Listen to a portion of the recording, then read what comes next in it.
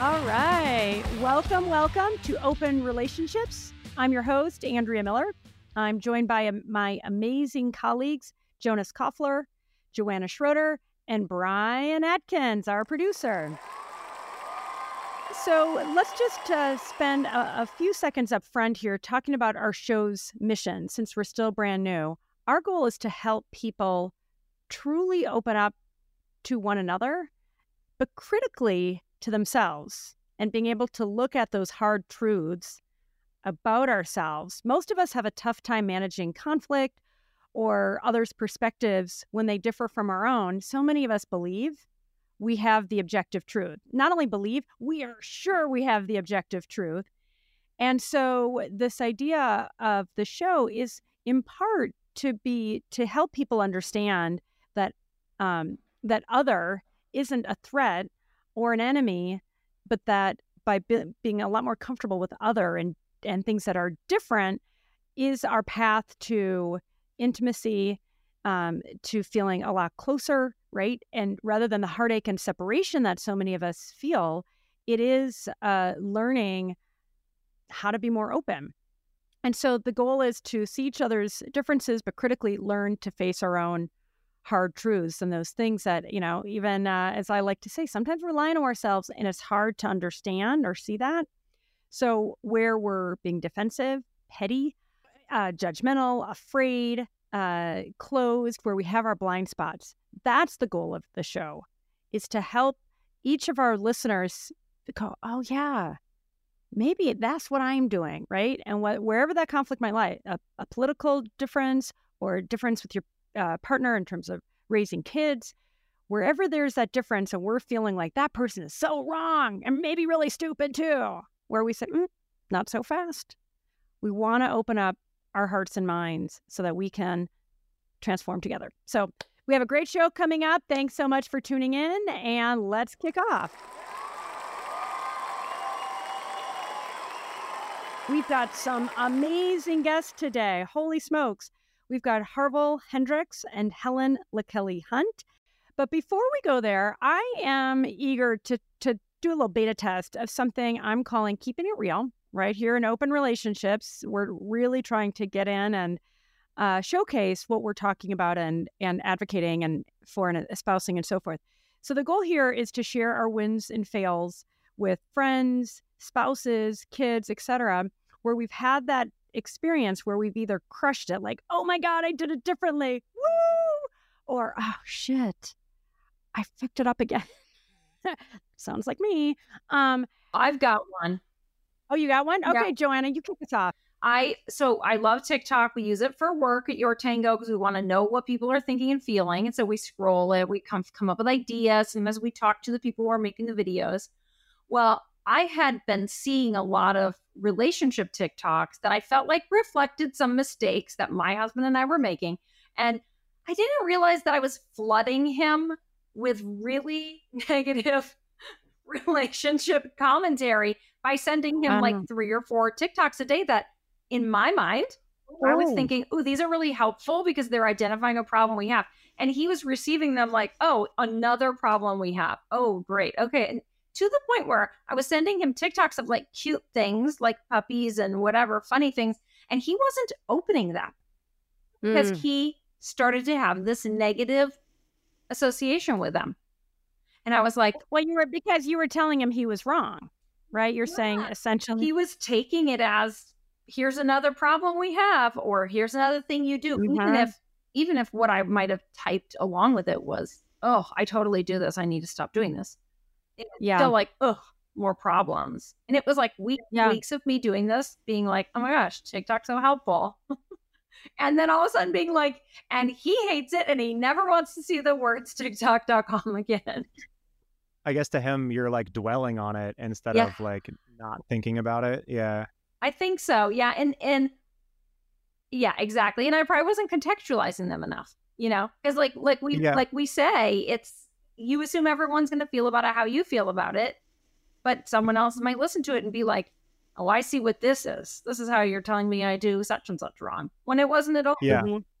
No, there's like ADHD memes is like a subreddit, and people will make jokes about their ADHD or whatever. And some of them are really, really funny. And one of them recently was like, people with ADHD, I guess, have a higher sense of like the need for justice, and I saw that and was like, oh my God, especially because it was like, if you have ADHD friends, they're not okay right now. And so I like jokingly like sent that to my fiance, and she was like, don't dwell on this, you know what I mean? And I'm like, crap, I thought it was funny, but you're right. I'm totally like absorbing that. Yeah. Now, but hang on. Do you have ADHD, or does she, or both?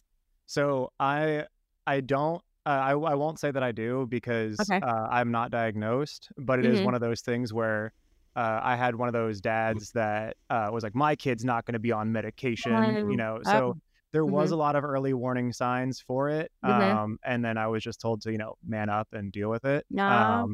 And I mean, like, he was the type too, like when I was a baby and I had like a pacifier, he like threw it out the window because he was like, no, you need to learn how to do it without any help, or whatever. So it's just like, I kind of grew up with that like old school mentality where as I've gotten older, I've been like, oh, I'm probably pretty undiagnosed with this. Like the warning signs have been there, but like, I don't know. It is one of those things where I go like, should I go get a diagnosis? But then I'm also like afraid of what the diagnosis might be, All right, so this sounds like a whole other show for us. Thanks for sharing. I mean, for real. I think that, that speaks to, I think, a lot of us both, certainly I'm a parent of a teenage boy and a 10-year-old boy, right? And it's like, how common is this? Like, is it a diagnosis that is, just more prevalent, right? I feel like there are a lot of questions that come up with along these lines. Gabor Mate maintains that 70% of our population is on some kind of chemical antidepressant or treatment for a variety of disorders. So it's, it's usually prevalent, right? I was thinking about something else, Andrea, in terms of the ticking hands of time, the TikTok of real life, we can say. How's that? And I got news earlier today, some somber news, that a family friend had passed away. And I started thinking about mortality, and I started thinking about longevity and how relationships are intricately linked to our health and well-being and our longevity, right? As Wallinger's study, many others have documented. And I thought about relationships and, what I've been observing of myself of late, and the power of the relationship with the self, with myself for that matter, and focusing on things like self-acceptance and broadening and heightening my self-awareness and self-care for that matter, and then translating that into my relationship with my daughter. And that culminated in this indelible experience of being able to play soccer with her. Now, she's only 4 years old, but truly being present and absorbing every millisecond of that experience, and ensuring that it was just the most amazing shared journey that we could have together, and having that time capsules like the movie Inside Out, where those wonderful illuminating fill up your mind and percolate into your heart. And so for me, it was slowing down at the same time, really kind of sucking the marrow out of life to enjoy the richness of the limited time that we have here, and how that played out with my daughter was a wonderful win for me.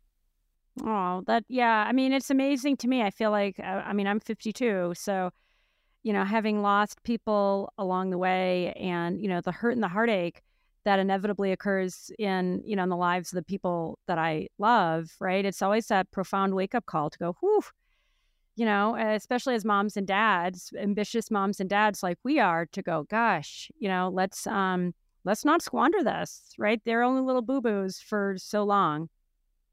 It's graduation time. I feel like I'm chatting with a lot of parents, and they're like, oh my God, I'm hearing Cats in the Cradle, and wah! And my kid's only 13, and I'm already getting a little nervous about what's going to happen in 5 years as he goes off. And then I got a little one still, so I'm like 8 years before I'm empty nester, and I'm already feeling it. It should be illegal to play that song. That song is too sad. It is way too sad. All right, new DJs, we want to put you on notice. No more Cats in the Cradle. All right. We've got some amazing guests today. We've got Harville Hendrix and Helen LaKelly Hunt.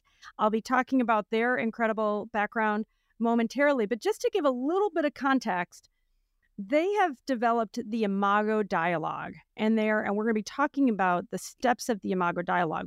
Before we speak with Harville and Helen, they've been these pioneers in love and relationships and creating safe conversations, and have been training and influencing some of the foremost experts and even rock stars in the world.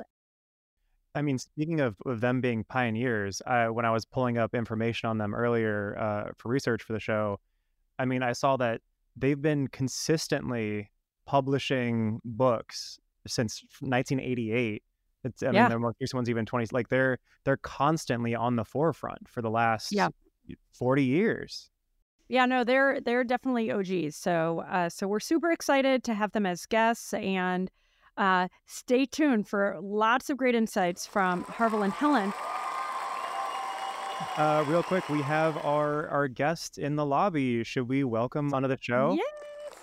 Yeah, I am thrilled to welcome our guests, Harville Hendrix, PhD, and Helen LaKelly Hunt, PhD. They are the OGs in love and relationships, like the OGs, right? And so I'm just going to take, about 15 minutes to read about their backgrounds that are very illustrious. I promise, not 15. But just stay tuned in here because you'll understand why they are genuinely the OGs.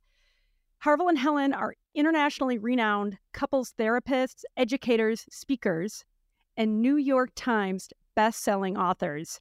Between the two of them, they have written over 10 books with more than 4 million copies sold, including the timeless classic, Getting the Love You Want, A Guide for Couples. But that's not it. Like, I'm going to keep going. There's so much more here, guys. Harville and Helen co-created Imago relationship therapy, to promote the transformation of couples and families. And from that, co-founded Imago Relationships International, a nonprofit that has trained over 2,000 therapists and educators in 51 countries. Most recently, they've started a very, very ambitious initiative called Safe Conversations. That's a dialogue process to help people experience safety in all the conversations in service of creating a more relational world and helping people build healthy relationships, which we sorely need right now. We're going to come back to that. Harville is an all-time Oprah favorite. He has appeared on the Oprah show, get this, 17 times. You're like, I'm like the New York, like Saturday Night Live. Like, was it Tom Hanks, right? You're like the prize favorite of the Oprah show, Harville. Congrats for that. And then finally, on a very personal note, Harville and Helen have been wonderful friends to me and my husband, Sanjay. They've been great supporters of our business, Tango, Your Tango. And they were there with us from the very beginning, about 20 years ago. So I'm profoundly grateful to you guys for being on our show. And we have a lot to talk about. So let's get into it. Let's just start with maybe that proverbial softball. Why relationships? What led you to pursue this kind of healing work? I'm going to jump in. Okay. I love the fact that that we're born, and everyone in the world is born in relationship. We're wounded in relationship, and we can only be healed in relationship. So basically, people look at people, but they don't study relationships. And that's what this guy was talking about when I met him. And so, but to respond to how we got into this topic is that we were both divorced, i.e. we had relational failures. And we met at a party that neither one of us wanted to go to, and began a conversation. And the conversation was, how come we're divorced? Who would want to divorce Helen? She is a magnificent, world-class, beautiful woman, and I'm not too bad looking. And we got into that conversation, which was about why are we divorced, which led to the question, why is anybody divorced?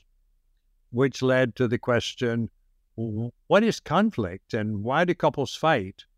That led to the question, why does anybody fight? And that led to the development of an intellectual system that had to do fundamentally with relationship conflict. Well, and so when Harville was trying to figure out why would someone divorce him, he was thinking about it, and he suddenly called a group of people together at in a garage at a house of worship where people can come to the sanctuary of a house of worship on Sunday, but on the Saturday, they have speakers go into a garage and they have wrought iron chairs and a speaker will speak. And I was on the front row. He was in front of a chalkboard. He went, all of us want, when we're an adult, to find the perfect partner, and we'd like to get married. And we met the person. Wow. We get married. Mm-hmm. Romantic attraction. So on the chalkboard, he put romantic attraction and underlined it, stage 1. What did that mean? So then he drew a line, and the second he wrote power struggle. Now, everyone in romantic attraction ends up in the power struggle. So they can either live their entire marriage in conflict, arguing, or just having relationships with their family, but not with each other. Or sadly, many of them divorce. Now, power struggle, people need to learn stage 3, real love. If you learn a few things in stage 2, everyone can get to stage 3. So I heard him giving this talk, and I began to follow him around, and I was divorced, and so we met at this party. You were speaking about it, but I said, Harville, and more people were enjoying him giving this talk, and I said, what's your dream? He said, well, I want to write a book about my theory. So we lived in Dallas, and I didn't think there was a publisher good enough here. So I said, if you marry me, let's move to New York, and we'll get the book written. I'll find an agent of a really big publisher. And wow, I never knew this. This is so cool. And I hired an agent, and she found the publisher, and then I was a good dialogue partner. I had gotten a master in counseling psych. So while the structure of it all is Harville, I could track it because I too had a degree in psychology, and I had done some primal therapy, which is the issues of your childhood that are within you. I had become someone who worked with a primal therapist under my counseling degree. And so I proposed, and a couple years later, the book came. Wait, you proposed?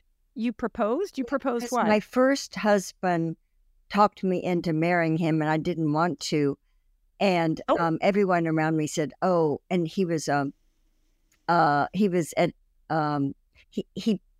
I'm from a family-owned business. He basically wanted to work in the family-owned business, and then he did, and everyone said, "Oh, you should marry him." And I married him, but he wasn't a thought partner at all, and he did something illegal at the company, and he had to leave the United States. It was that horrible.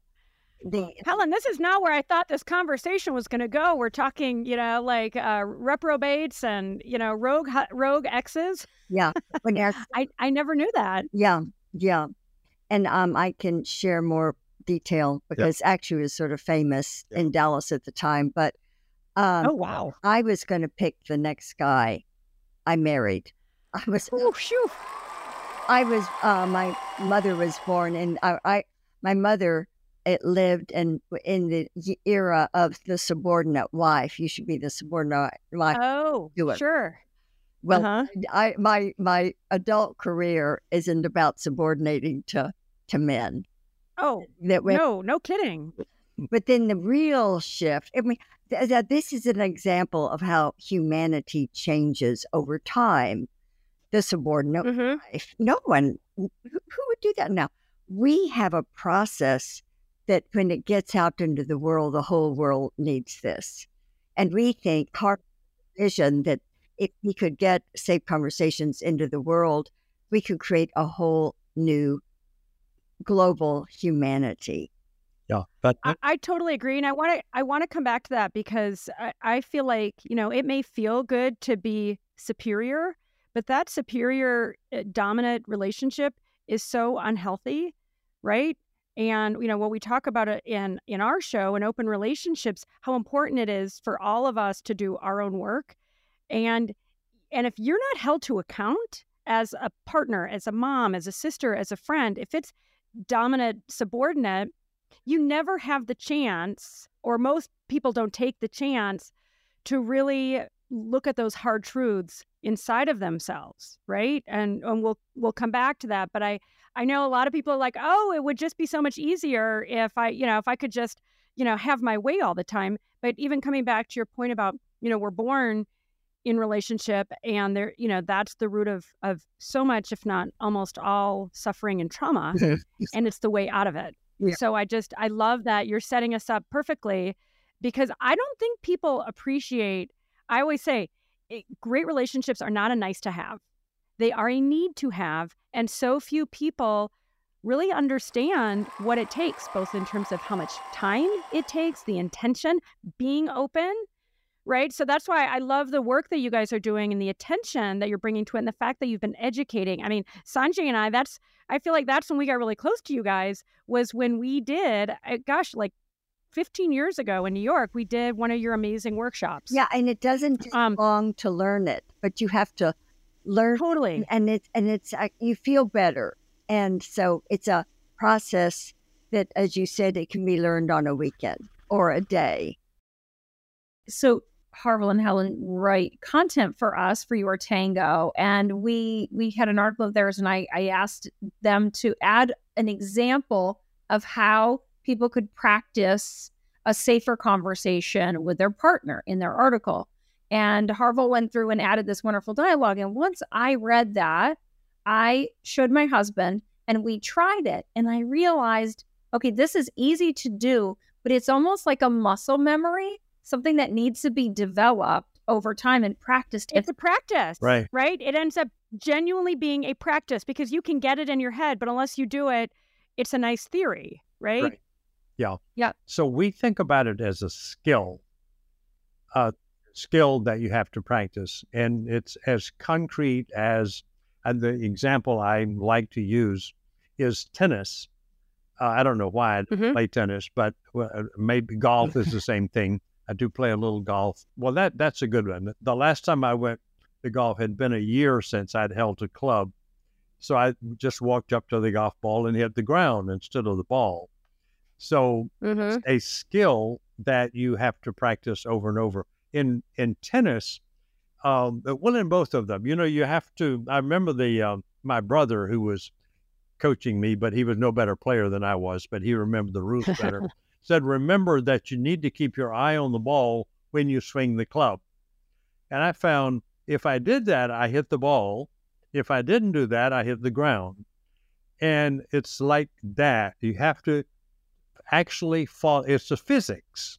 You have to follow the rules, or you don't develop the muscle training that makes it possible to eventually play golf without hitting the ground all the time, or even having to think.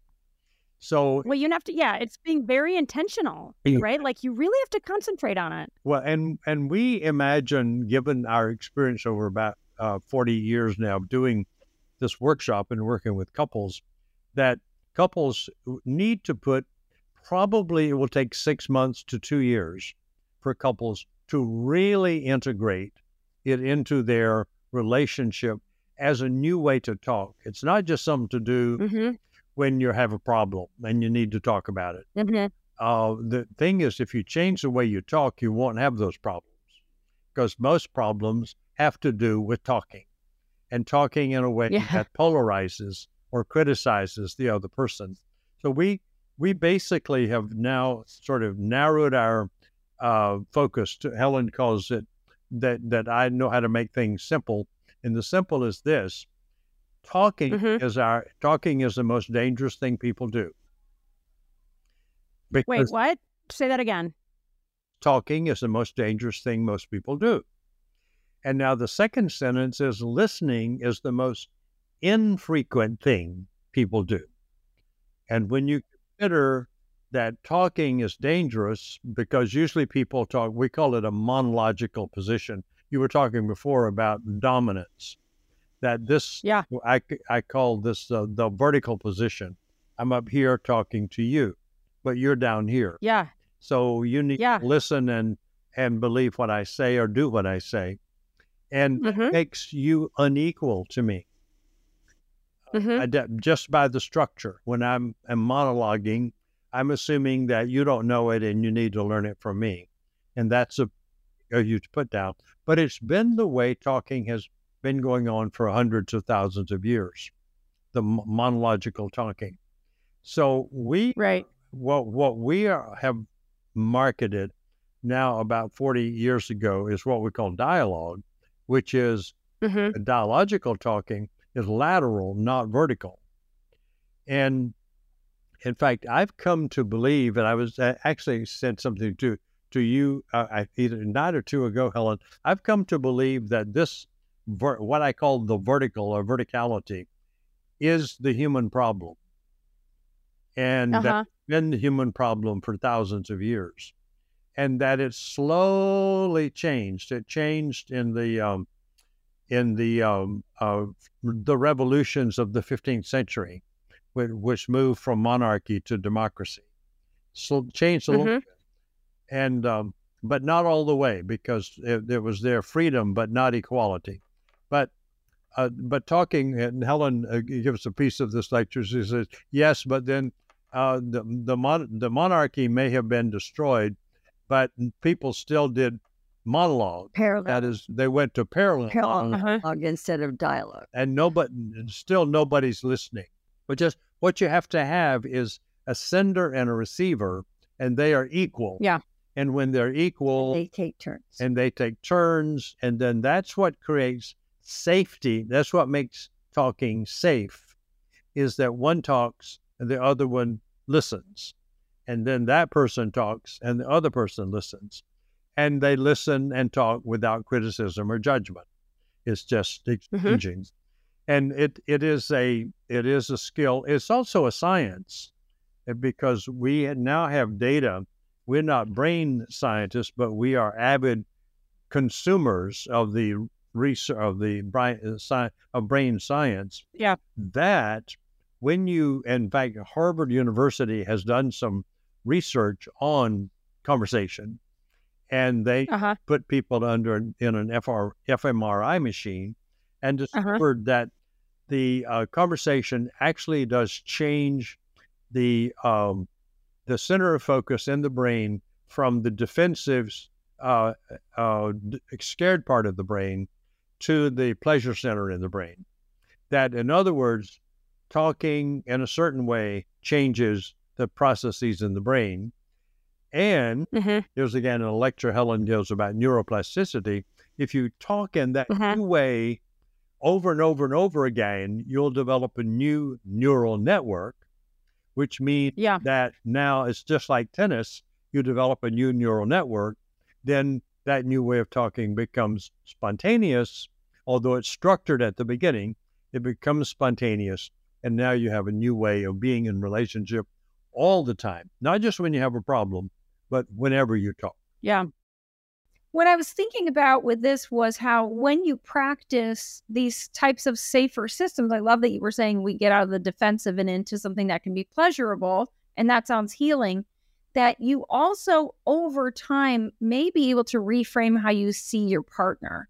If it's a romantic partner or your child or whoever, once you stop monologuing and you start to understand what they meant to say, not what you think they're saying, over time, I feel like your brain becomes more receptive to the fact that that person might have my best interests at heart, or that person might not be trying to harm me. And without that safer setup, you may never learn that. You may never be able to default to giving them the benefit of the doubt. That's how it's felt to me, at least. Yeah. Well, yeah, I was going to chime in and say, when I think about communication, right, a lot of people will say, including my husband, we have communication issues. And at times I feel like, oh, that can be really tricky because it's like, and yes, Harville, I'm with you. We should all be listening more, right? But I feel like, when people say, well, one of the biggest problems is communication, I feel like that's a mechanical thing. And so I kind of want to, agree.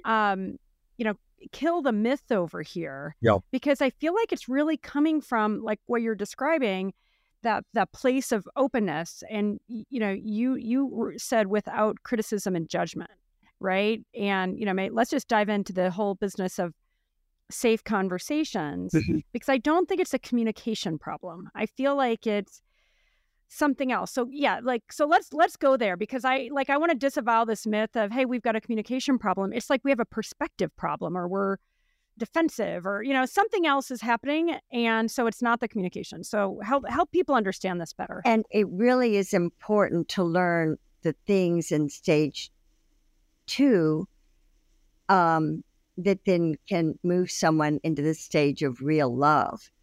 And some of them, everyone has a childhood challenge or something that in growing up they didn't like and they wished had been better.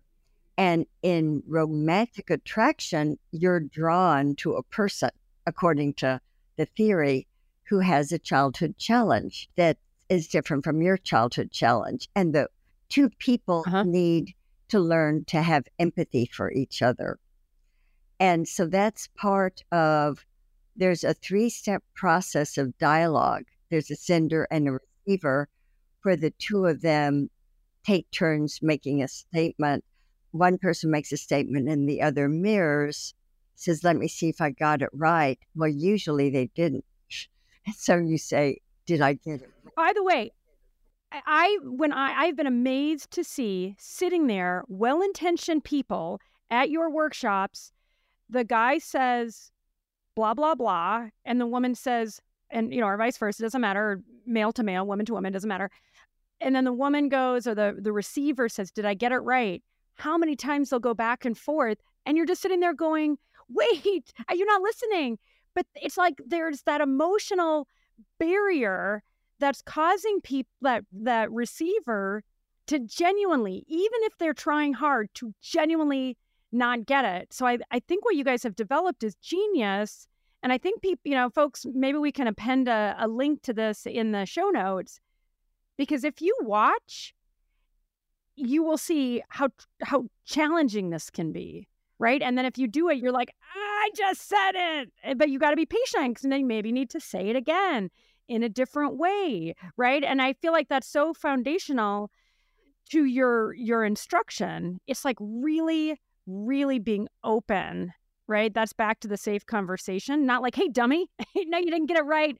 Please try again, right? But that's important. Sorry, I didn't mean to interrupt, but I just had to make that point, because it is not trivial. This is not trivial. No. Sorry, go ahead. A short sentence, and then Harville will probably want to have a much longer.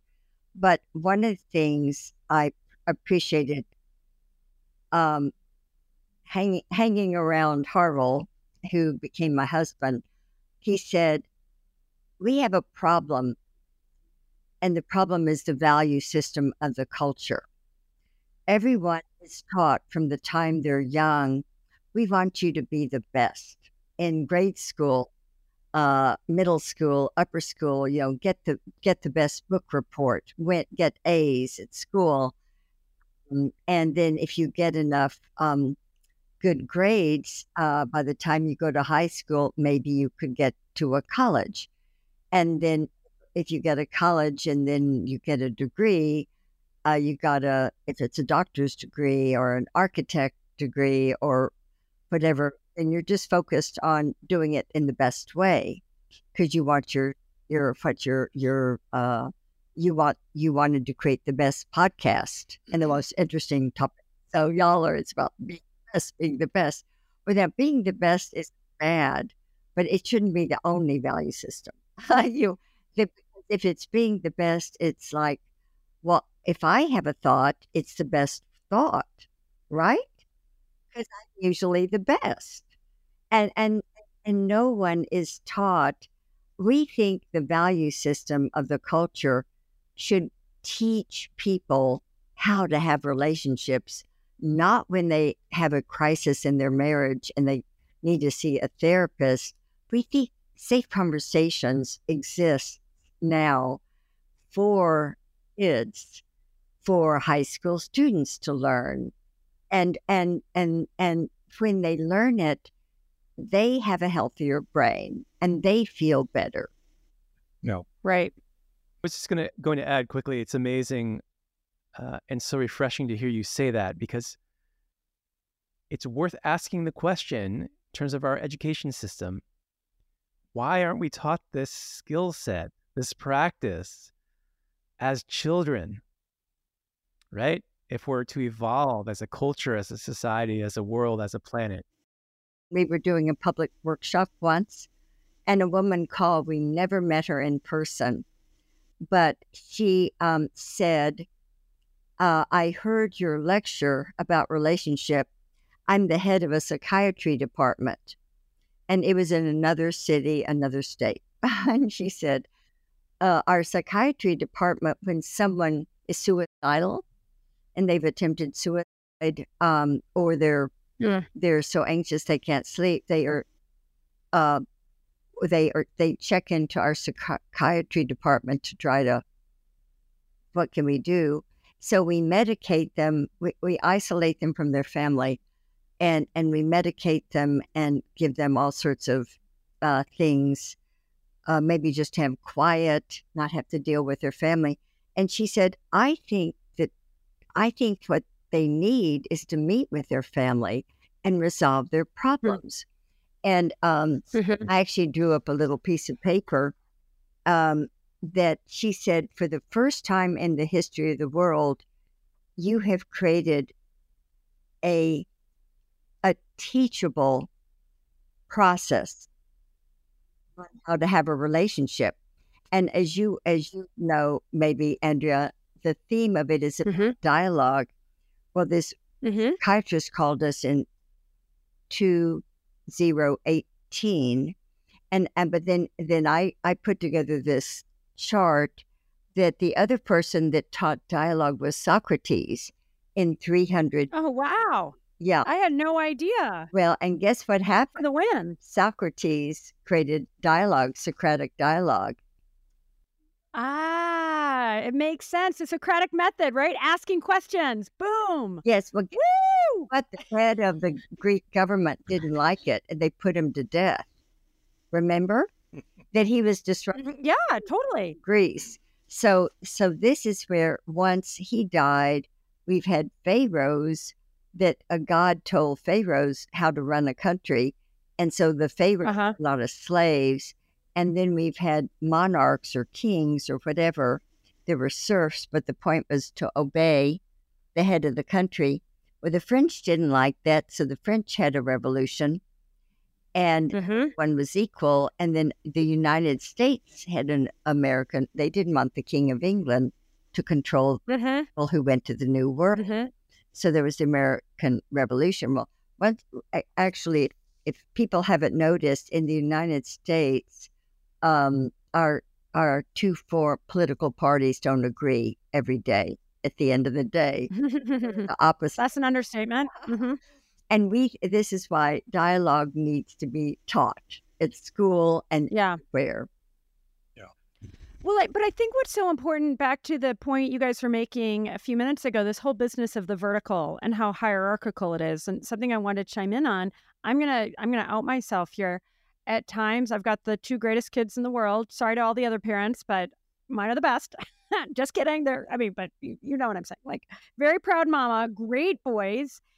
And at times I'll find myself I'm not deliberately speaking down to them, right? They're wonderful kids, but there is that superiority inferiority balance. Now, a lot of parents are going to say, "Well, of course, you're the mom, and you got to tell them what to do." But what I've observed is when I'm more mindful that that they're not inferior to me, that I want to, what you're describing is be that equal sender and receiver, right? When I change my energy, right? And it's subtle, but it is amazing how much more responsive they are. Oh, by the way, it also works with husbands, right? But that's what I was saying a little while ago. It's like not the communication. It's not the words, right? It's that intention of, I actually want to, maybe that's what it is. Like, I want to hear you. And I love that.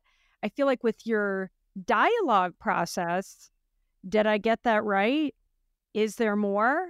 Right? I feel like what's really implicit in what you guys are teaching people, like you're creating that mechanical process and, and obviously really underscoring this whole business of how important it is to have that safety. Because if you're like, is there more? Like, are you done already? Like, that's not going to be effective. Then you're like, nope. And then, your arms are crossed and you're ready to go. But I really wanted to underscore that, we're talking about all relationships here. We're talking parent and child, both ways, me talking to my parents, me talking to my kids, my husband, my friends, my colleagues, right? That I just feel like it is that mindset and heart set, if you will, of, and Harville, you said it, this whole business of listening. Like, I feel like we need to reframe the business of talking and really prioritize listening. And maybe even back to, you said on the value system of the culture, doesn't our culture value, you're talking about the politicians, blah, blah, blah, blah, blah, talk, dominate, right? So it feels like we really need to normalize and prioritize and value listening. And here I am like, blah, blah, blah. I'm going to mute myself. I want to get across, and I'm trying to get this across now wherever we talk, that verticality, I think, is the human problem. In fact, it's probably a disease, and that we're trying to cure. And the only way to cure it, because this is all inequality. All verticality is inequality. Inequality creates anxiety. Anxiety creates defenses. Defenses make it impossible to relate and to interact. Yep. We have to go to the vertical, to the lateral, and to a new way of talking that Helen and I are calling dialogue. And in that new way of talking, to pick up now with the culture, Helen often in a lecture says, you have a part of your lecture, you get rewarded in our culture for talking, but nobody rewards you for listening unless you're a therapist. We are the only profession that basically gets paid to listen. And that our clients tell us that it's the quality of our listening to them that heals them, not our brilliance or anything that we do to them. It's the quality of the interaction between the client and the therapist. Well, you just move that over to Helen and me. It's the quality of our interaction that heals us or keeps us safe, which is, in fact, becoming safe is essential to healing. So to do that, but I want to add something and get us a little bit off the hook about listening. And that at one end, my theological mentor back in graduate school was Paul Tillich, who was the public theologian. Oh, wow.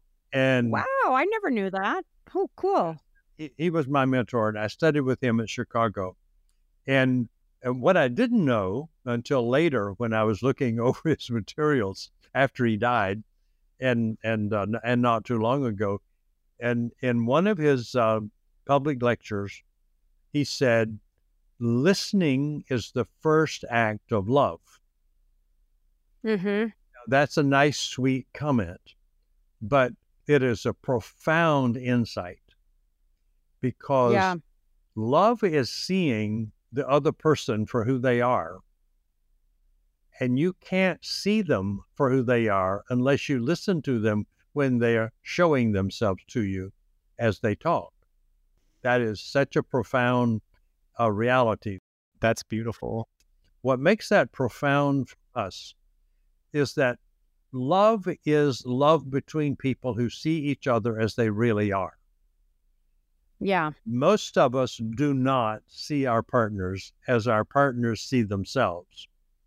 We see them the way we need to see them for ourselves. I need to see that you see me. That's my problem. That's not Helen's problem. I need to see Helen the way Helen sees herself and accept the way Helen sees herself. Then I'm getting Helen, not my version of Helen. And if I love my version of Helen, I'm loving me.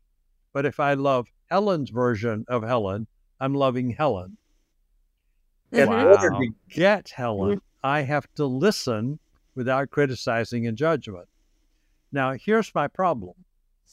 This is new information for us.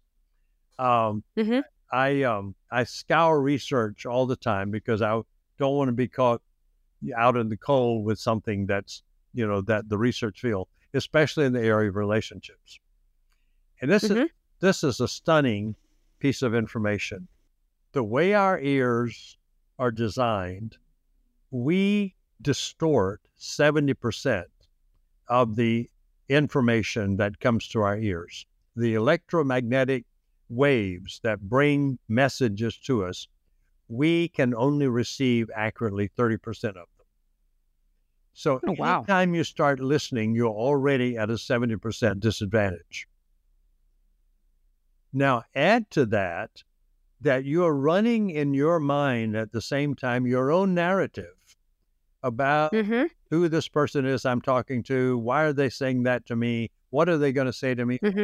You're running a narrative that's interfering at another level with listening. I can't get Helen if I'm wondering what she's going to say to me. I have a hard time getting her even when on a good day, when I'm not disturbed or running my message, because my ears are not developed enough to receive everything she's saying. So, and I'll say in a few minutes why I think that's the case with the ear. But I have to be, this is why we built into the dialogue system, did I get you? Over again. So that what you saw when people said, did I get you? They would say, well, not quite. That's not quite what I said. And so we teach them, that's going to happen. So say it again and send it again. Now, I have in many cases backed people down to, mirror back one word at a time. Now mirror 2 words. Now mirror 3 words to get them relaxed. So that they could get pieces of information. And what was amazing to me back when I was learning this is that the person who had sent the message was okay with that. What they wanted was to be mirrored. And if person had to do 1 word at a time, fine. Couldn't do it elegantly, like everything at once was okay. They just want, we need to know that we've been heard. That is a human heard and seen. So that's why we slow people down to do this. So I've been wondering, how come the ear is 70% deficient, the structure of the ear? And I can't find an answer to that in the research. So I made one up. And I often find that I can make up stuff and later on somebody does research and it's correct because this is logic. We call that, we scientists call that a hypothesis. It's a hypothesis. Harville. You've got a hypothesis. You've got a very informed hypothesis. Okay. And now we're listening. We're listening. It's giving me some status now. Okay. So this is this is giving me my hypothesis. And you make up a hypothesis because you don't have any data. But you imagine this would be true if we could find the data. So Helen says that we get rewarded in our culture for talking. Now, so but we don't get rewarded for listening. So that means two or three things are going on. One is that over historical time, we notice that the voice, to make a sound, most people can do that.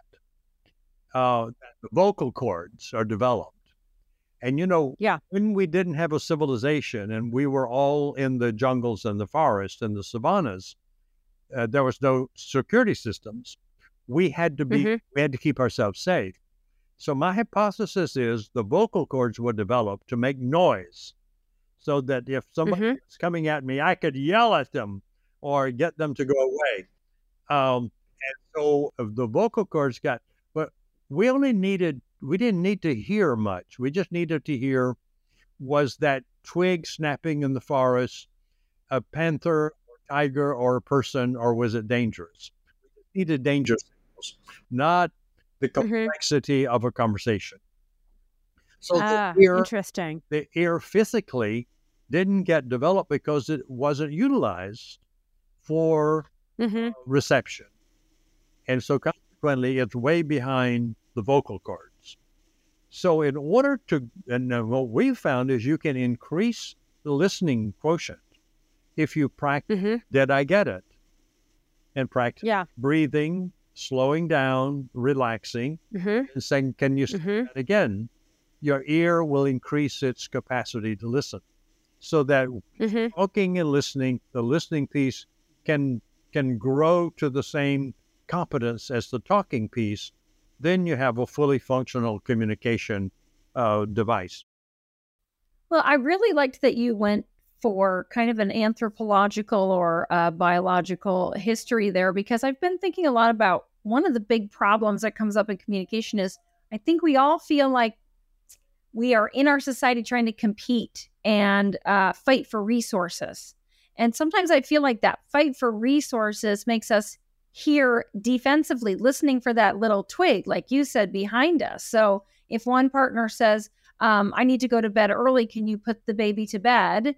The other person hears, she's trying to take something from me, and that feels similar and related in a way to what you were saying about biologically how we may have developed to protect ourselves rather than to give or assume the best. Right. And let me add something. I have enjoyed studying the brain. Harville enjoys studying tipping points and things, and I've really enjoyed learning about the brain and how reactive parts of the brain are versus the neocortex, the new brain. And it's a 2.8 pound organ in everyone's skull that's considered the most complicated organ in the universe. And neuroscientists have simplified it in a lot of ways. So I want to share my favorite neuroscientist is named Dan Siegel. And we're friends with Dan. And I was reading a book that he was writing about his view of his view of brains. And the beginning of a chapter. So the first chapter was great. The second chapter was great. The third chapter, because I've heard him lecture, that was great. Fourth chapter. So this is really dumb. The beginning of the chapter read, most people don't know that tolerating ambiguity is the smartest way to live a life. No sign of intelligence. Oh. And I thought, doesn't he know that being smart is a sign of intelligence? And he said, but then after the next couple paragraphs, I began to get it. He said there's a part of the brain, and the earlier was, had described the vagal net and the lower brain that keeps you alive, thank God, and, reacts, protects you, but it's not a relational part. But the neocortex, there's the left brain hemisphere and the right brain hemisphere. Left brain is a rational in part of the neocortex, and the right brain is musicians, artists, people who want to create podcasts to get them into the world, and the innovators. And then, and he said between the two, it was a part of the brain I'd never heard of. It's called the dorsolateral prefrontal cortex. And he said that's the part that you move beyond predication into wonder. And it releases the most relaxing neurochemicals that, as opposed in the lower brain, which we teach our couples who don't want to read brain science books that everyone has a crocodile brain in your brain that keeps you alive. Thank goodness, and it'll snap the other person. Yeah, if it feels like there's danger. But you need to be in the crocodile brain for certain things, but that's not the part of the brain to learn how to have healthy relationships. Because crocodile brains release adrenaline, cortisol, and toxic neurochemicals when their partner is different, and then they're mad. Yeah. Just, how could you vote for that political party? That is stupid. I don't want to be around someone that does that. Right. Why'd you load the dishwasher incorrectly, right? I mean, like from the, sort of most grandiose to the most trivial, why are you not more like me, right? You guys talk about that. Why aren't you more like me? We have heard that, and it's so interesting you said that one of the biggest problems with couples is how to load the dishwasher at home.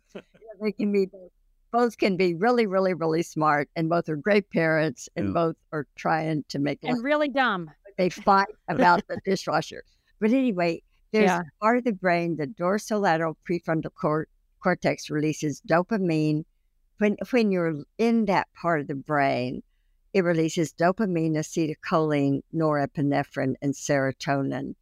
And that is that's like, now what's that, like the quadrifecta? Holy cow, all the good stuff. It's relaxing neurochemicals, and people who live in this part of the brain, they don't get sick as much. They have a stronger immune system to fight off COVID, and they live longer, and they have healthier relationships. But this is why, in addition to saying, Harville, I believe you just said so-and-so. And I can see why you said that. We are allowing another person to have their different view. We've then added to the sentence stems, is there more about that? To give a person, and we are told that phrase, is there more about that? That when you say that, the other person thinks, you care? You care? Yeah. Really want to hear more? And that is transformational for relationships. And so a story, when Harville and I almost divorced one day, even though we were really well known that about relationship help. One of my skill sets is improving Harville.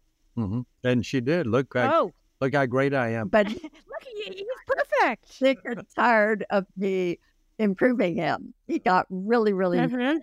And so so eventually what he said, all I really want in my relationship with you, respect my private time, and just wonder about be curious.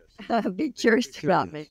Curious. Boom. Yes. And so then in the evenings, we often have full days, and we take a walk at night. And I would always structure the talk, say, Harville, how was your day? I'd love to hear that. Now we take walks, and I don't ask him any questions. I enjoy looking at the leaves, looking at the squirrels, looking at if there are any butterflies. And I tell people I'm the winner when I shut up, stop talking, and just learn to wonder. Yay, Helen! Yeah, I mean that's amazing, right? I mean, and just to rewind for all the folks watching and listening, what Helen is saying, she looked at herself rather than Harville. Like after everything else failed, you're not fixing him. You said, "Oh, how can I change?" I love that. right? Like that is it. And then I also decided to get little joke books and funny things, especially when we had our kids at home. He would sit with one or two of the kids and ask jokes across the table. I would have to back and forth. You can't laugh and be anxious at the same time.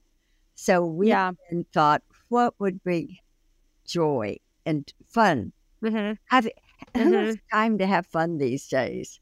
Well, it's healthy. Oh, hallelujah. Yeah. No, we actually talked about this on a previous show.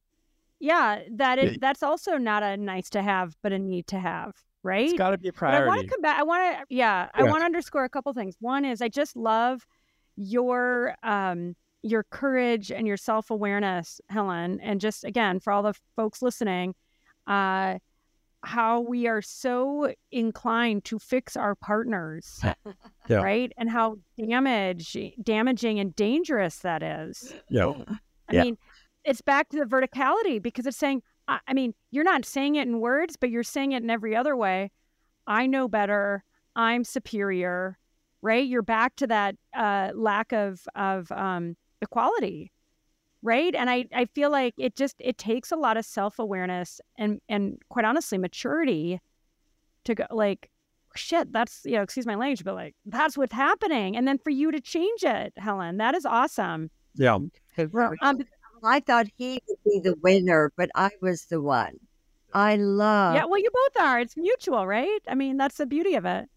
So I want to add again, because I've been trying to make clear we can talk about this and it's like, just shape up, but it's a profound conversation in the sense of it really is, what the nature of the brain is, and how our ears have been shaped over time. So we need to really respect the fact that this is challenging, not because you are defective, but because there are certain limits that are built into our neurophysiological cognitive systems. Pardon me for using a big word, but that's all of that. I want to add to that another simplification. Our brains are also designed to be self-referential, meaning to look at myself and unconsciously assume that what I see is objectively real. Right. Therefore, don't you see that? You don't see that? Then you don't see reality. I see reality. And so in order to assume that you're okay, you have to see what I'm seeing. Now, the thing I want to say is that is totally impossible. I cannot see anything that you see the way you see it. My brain is self-referential. So that's why I have to listen to discover how you're seeing it. And then I have to say, okay, so there are two ways to see this. It's like somebody one time gave me an example to make this really simple. I will bite this orange, then tell you how it tastes. You will bite the same orange, and you will tell me how it tastes, and there will be two different descriptions of the same orange. That is natural, and that's reality. So we have condensed that phenomenon into the biggest human problem for couples and everybody on the planet is difference. Objection to difference is the biggest human problem. When you see things my way, we don't have a problem. Right, exactly. Totally. When you see things your way and report it to me as the way, we have a problem. And that's the normal conversation of everyday life. Is it too cold in here right now? Well, that depends on how the body reacts to cold. But it can react the same way. So what we have to do is come to terms with this reality. There's nothing but difference in the universe. From the smallest particle at the subatomic level to the largest galaxy, there's no sameness. There's no way for sameness to occur. It does not exist. Like one of the things that was so dramatic is to go look at a tree. It has probably got 40,000 leaves on it. They all look similar, but not a single leaf is identical to another leaf. Yeah. That describes the universe. So if you can start out knowing that there is a difference and then become curious, like, oh, well, how does the leaf look to you? Then you open then yourself to a new universe. But if I don't open to how does the leaf look to you, I just have my universe, and mine is parochial and limited to my experience. So I think that when couples get it, that objection to difference has caused all their problems, and if they can move to listening and acceptance of difference, 90% of their problems will go away. They'll move to collaboration instead of competition. Then they live in the joy of being. And while it's easy to say all these things, that is a very hard thing to do. And we need to be impatient with ourselves about that, patient with others. And when somebody says, I didn't get that, say, well, let me send that again. Let me say it again. Let me say it in a different way instead of, well, you're a bad listener. So no, you're right, exactly. Yeah. You're not a bad listener. You just have a defective eardrum, but so does everybody else on the planet. And you have that. And the other thing to throw into this, I have my memory of my experience with Helen. So my inner narrative, my ineffective eardrum, and my memory of our previous conversations are all interfering with the accuracy of listening. So we have to really, and the way is to slow down. There's really a simple solution to it. Slow down and say, let me see if I got that, and then mirror it until the partner says, hey, you got it. Then you change. Then the other person can say something. And now you have a safe relationship where wonderful things can happen. Because if you have a dangerous relationship, only one thing can happen. You'll defend yourself from your partner. Then your partner will do that with you. So I just wanted to get that in before we run out of time. Yeah, it's interesting that we have like the accepted difference in perception, right? Like you said before, like, oh, is it too cold in this room? Like, I'm fine, but are you too cold? You know, or is this food too spicy? Like, we have all these accepted differences in perception, yet literally seeing or feeling is the same instance, right? Like, it is all unique to any one of us. It's unique. It's so true. And it's so funny that like it sounds so simple as like, oh, it's literally just a difference, but like you said, when we experience it ourselves, we view it as the truth instead of it being our perception. Which is very fascinating. Real quickly, like, I know you guys are running a little bit low on time. I was on your website and I saw this quote from Alanis Morissette about your book. And that's amazing. How did you guys get in touch? How did she reach out, or like, how did that happen? Well, Alanis got interested in Imago and is trained as a facilitator, which is a non-clinician who teaches dialogue in her profession. So she has a certification in Imago dialogue as a facilitator, not as a therapist. So we got to meet. That's so cool. Wow. And so she trained with a guy in California, Bruce Crapuchettes, and his wife, Francine. And so given that it wasn't a clinical relationship, it was okay for him to tell us about her. If she'd been blind, he couldn't have talked about her, but since she was a student in an education class, he could. And the other thing is that in 2010, Helen and I started a think tank to which we invited a variety of people: John Gottman, Dan Siegel, and Carl Weiner Davis, and Ellen Bader and her husband Peter, to our ranch to start a think tank about, could we all come? We're all relationship experts. Could we? But we're in the clinical world, and the public doesn't have the benefit of what happens in the clinic. could we come together if we could take our relational skills out of the clinic into the public? And that's what led ultimately to the conversation. I don't know how she got aware of that. We may have invited her, I don't know. But she showed up at that think tank twice a year for about 3 years. So we got to know her really well. And in fact, she named the think tank. It was called Relationships First. We sat around, us academicians, we were talking about the Relationship Institute, the Relationship Center. There, we had all kinds of academic, non-exciting titles. And she said, why don't we call it Relationships First? And thought, wow, that's what we're about, relationships first. So she's a friend. And that's amazing. She will answer, and she will actually answer our phone call. And if there is time, I actually have 2 short stories. Yeah, sure, yeah, absolutely. We have time. We have all the time. You guys are the. If you're on the clock, we want to be respectful. But yeah, please go ahead. We go soon, but so okay. you have 2 stories. Yeah, just because a notable name, and I thought maybe you asked. I mean, I was talking about my first husband, and what did he do?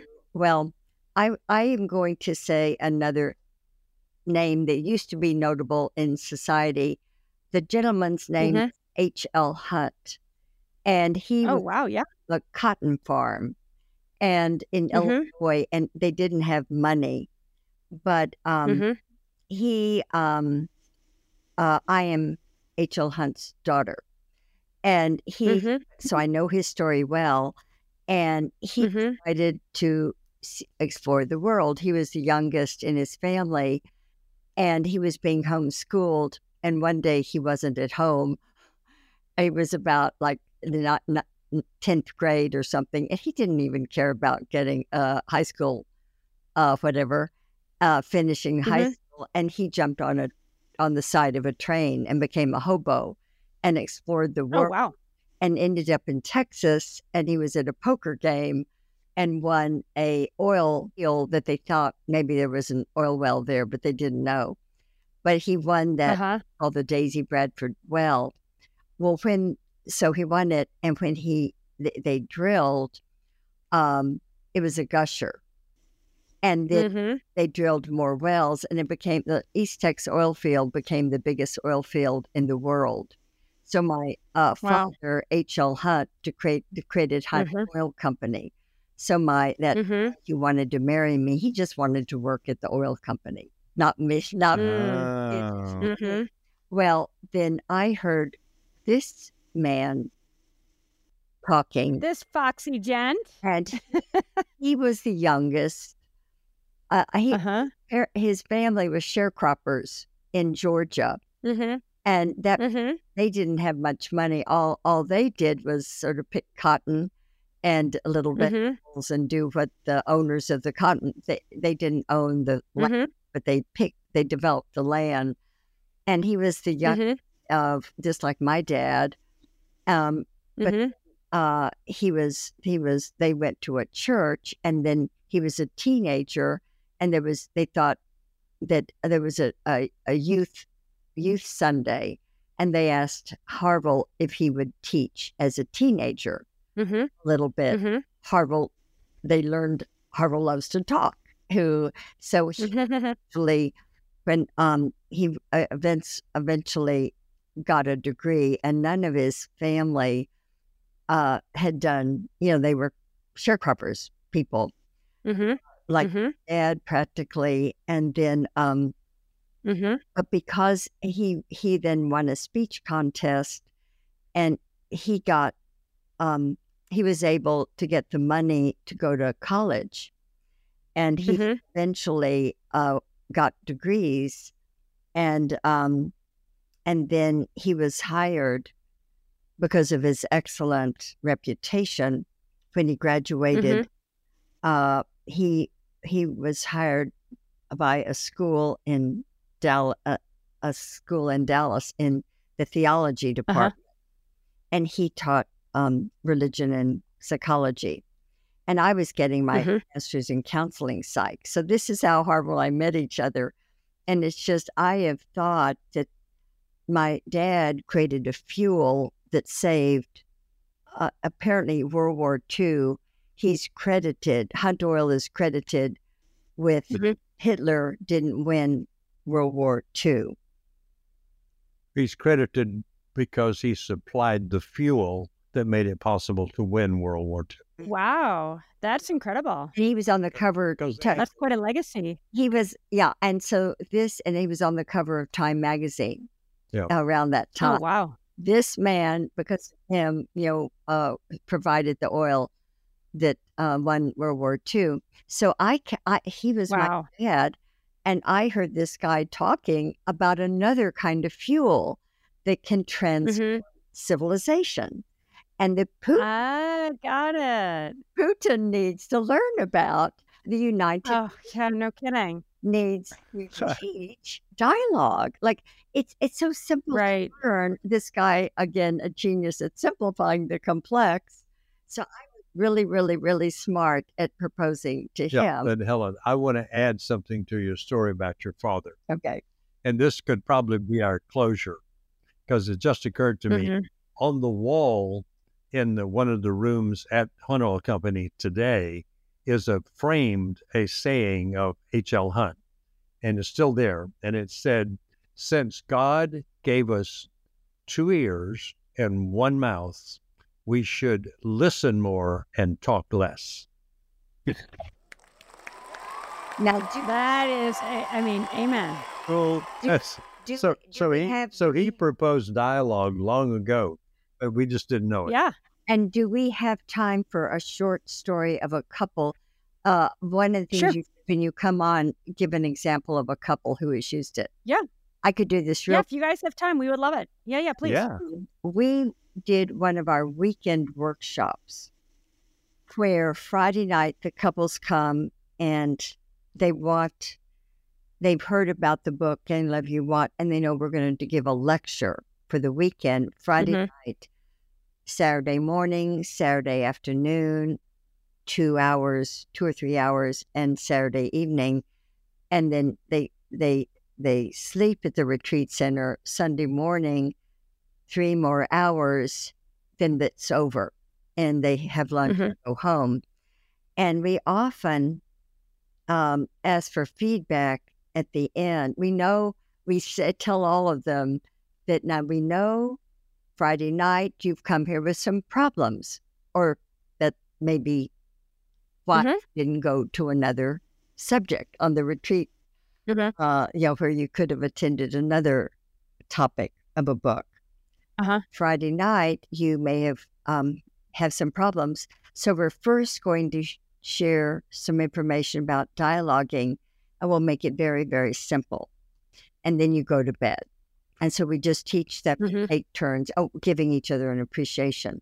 Within Saturday, tell them how to handle problems in the morning, in the afternoon, and the evening.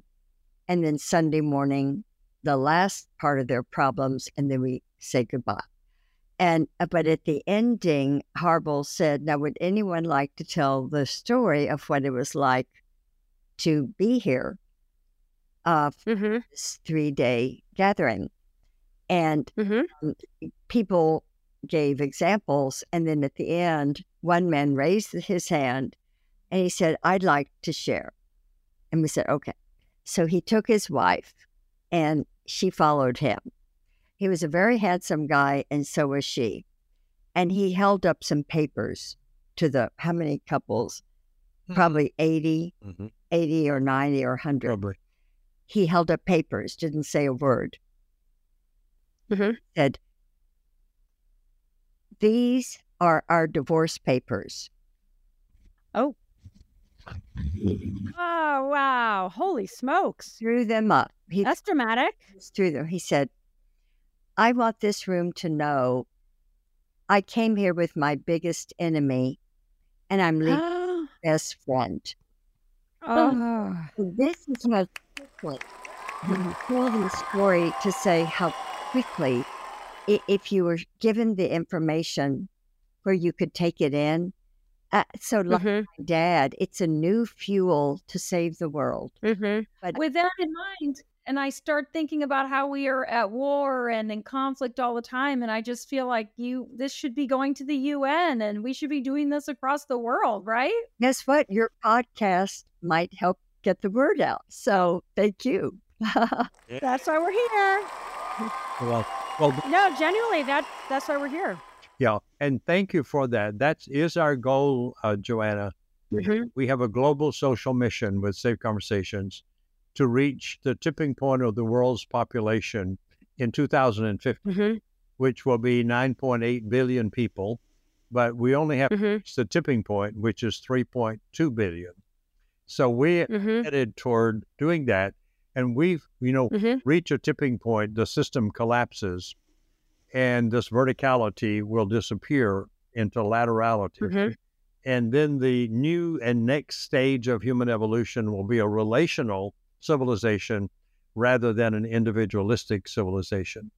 So that's what we set out to do, and we need 30 more years of health and living to pull that off. Although people are telling us in the new age of new ways of distributing information that we may be out of date in distribution, that we may be able to do this in 10 years now. People are saying, people are in the field of new forms of distributing information are saying, there's stuff now, you can deliver the whole stuff to the whole planet at once. A message. In fact, somebody told us the other day about reaching 2.3 billion people with a marketing ad. And cool. And he's saying, this is the guy we're going to talk to who's also connected to the UN, who says, you don't maybe have to wait for 30 years. It's going to take, people have to get it and then practice it and integrate it. So it may take 5 or 10 years instead of 30. But that is the goal. It's like, why aren't people taught listening dialogue in school? Yeah. It would be the most important thing for them to learn, because they would then learn how to be in a relationship. And we now know scientifically that the quality of your relationship determines the quality of your emotional, mental, and spiritual well-being. And your life. Well, what's interesting is there's so much around social and emotional development. We lived in New York. We live in Colorado now. But I never hear the schools talking specifically about relational wellness. No. Right? And this kind of very specific methodology that you guys have developed, so I applaud your ambitions and just the incredible work that you've done, the proof that you have, right? We're obviously here as your friends and partners to help accelerate it. We don't have 30 years. I've got kids. I want it to be a better place for them today. Right? And I'm grateful for the chance. You guys have done the research. You've been doing this for decades. And so, all right. So we always like to do the wrap up and the takeaways, because this is not a podcast to sit back and listen to and just enjoy. Yes, please do those things. But we want to affect change, right? So everybody listening here, please tell your friends, all that good stuff. But I always feel like change starts with each of us. Absolutely. So I'm going to try to, there's been a lot of good stuff, but I'm going to try to sublimate this down to the 3 or 4 takeaways that I hope are most actionable, or, the things that people can really kind of glom onto. First, listening is the first act of love, like very, very, very, very foundational. And then that the objection to differences is one of the foremost, if not the foremost, problems impacting relationships. That we think we have an objective truth, but there isn't an objective truth when you're in a relationship, whether it's with your child, your spouse, whoever it is. So the antidote to that is to slow down, right? When you're in conflict or feeling like you're not being seen or heard, or there's something contentious, slow down. Get curious. And now when you're doing dialogue, the important thing is to have a receiver, a sender and a receiver, and for the sender to share what they want to share, and the receiver receives it and ask, did I get it right? They reframe it, they repeat it. The sender says yes or no, kind of not quite. They go back and forth. One say, yes, you got it. Then the receiver says beautifully with an open heart and sincerity, is there more? Yes. And the sender says, no, I think you got it. And that's great. Or, yeah, you know what? Actually there is. And the whole point in this process is genuinely to listen, for both parties to genuinely be curious. And the final thing I'm going to say is, for everybody listening, and I'm going to put my hand up, first, because I'm listening here too. I'm a student of all this. It is just a cool theory unless you do it, right? So I'm going to ask everybody that's listening and watching, whether it's with their child or their spouse or their sister or whoever it is, wherever there's that little bit of conflict, to put this into practice and watch the transformation happen. Because what Harville and Helen have been doing for 4 decades is genuinely transforming lives. And what I love about their ambition is now it's not just in the hundreds of thousands. Now we're talking millions and billions of people. Like, let's be part of that movement to have those safe conversations in our communities and contribute to what is going to be I'm with you. I have every confidence in the world that this transformation is going to happen. It must happen, right? Because I do feel like society's at a breaking point with how much divisiveness and hurt and anger, and that can be turned around. And frankly, what's ironic is in some ways it's hard, and then in other ways it's just not that hard. Like, there has to be a willingness, but we've got to do the work. Yeah, I know that was a very long wrap up. Well, and people need to know there is another way to live, and I love the phrase, take turns talking and listening, and that sender and receiver is just take turns, because just because you let someone else speak and instead of responding, you mirror them back, da-da-da, da-da-da, then make a time when it's your turn to talk and they listen. So, yeah. I think I'd like to exit with one rather what I think powerful sentence, which is, whatever you do to others will be done to you. So want love in your life, love others. And then there's something in the universe that reciprocates that love to you. If you hurt other people, you will be hurt. If you love other people, you will be loved. So the most selfish thing in the world you can do is to love other people without conditions. It's the mighty law of karma. Amen, Harville. That is a great final word. I mean, and it all starts with us, right? That's what Harville's saying. We want to be listened to, we got to listen.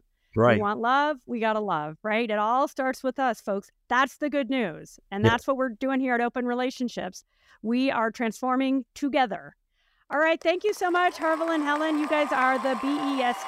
Oh my gosh. I love you guys. Thank you. Thank you. Thank you. Congrats on all your success, and looking forward to the next update as you guys continue on, this big ambition. Well, we are so honored that you have us on your podcast, and we wish you well. And we'll see you down the path. Yeah, indeed. All right. Thank you. Woo! That was amazing. I love Harville and Helen. I find them so impressive and wonderful. And I just love how they're so, aw shucks in so many ways. And yet they're these superstars. So it's cool. It's cool to hang with them. It is easy to forget that, so much of what we take for granted about what makes people work, like in relationships, comes from their work. Yeah. Well, totally. Like really seminal work that has been adopted widely for 4 decades. And as they were describing or discussing, how many of the most influential thought leaders, from John Gottman to Dan Siegel to like literal rock stars, are taking cues from them. Like, it's cool. Amazing. Yeah. And I also love. So, Jonas, what was your favorite take? Like one quickie takeaway. What was the thing that you're going to go home and you and Laura are going to work on tonight? Well, I think it's the idea that talk is dangerous, right? Talking is dangerous. Talking is easy. It's the easy part, the easy way out.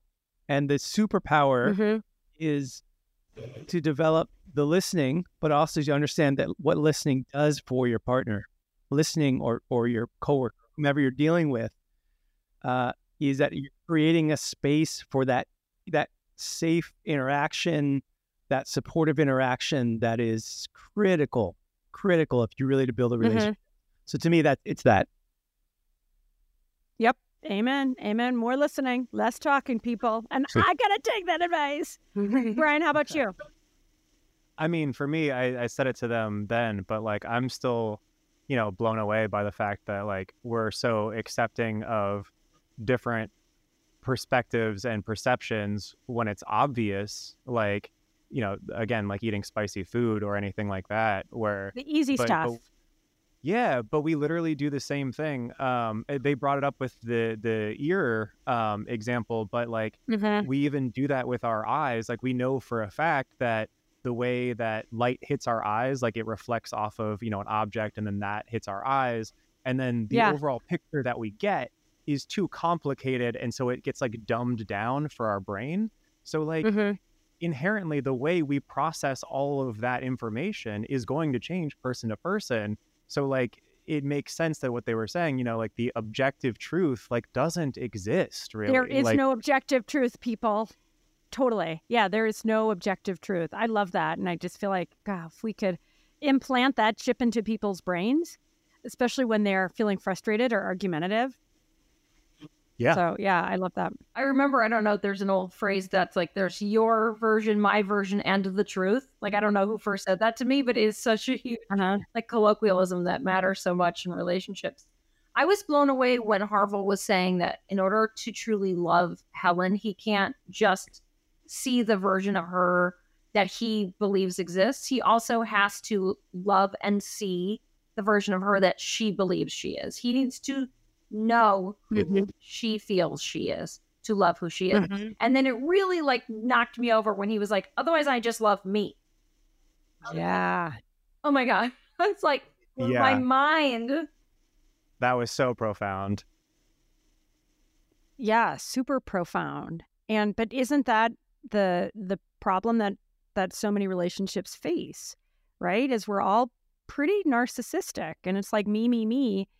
But back to the subjective truth challenge, like we think it's the objective truth, and it's just not, right? And so it's like our own experiences and hurt and heartache and perspectives cloud, right? And so we're back to, it's like a do loop. But I love that. And then I was just going to add on to that. I love the little anecdote that she shared. And I obviously got a little fired up as she shared it, how she used to try to like correct and improve Harville. And it just makes me think how many of us do that. Like I do that with my kids. And, I know I've done it with Sanjay. And even if I'm not acting on it, like I'm just thinking in my head back to effectively, if he could just be more like me.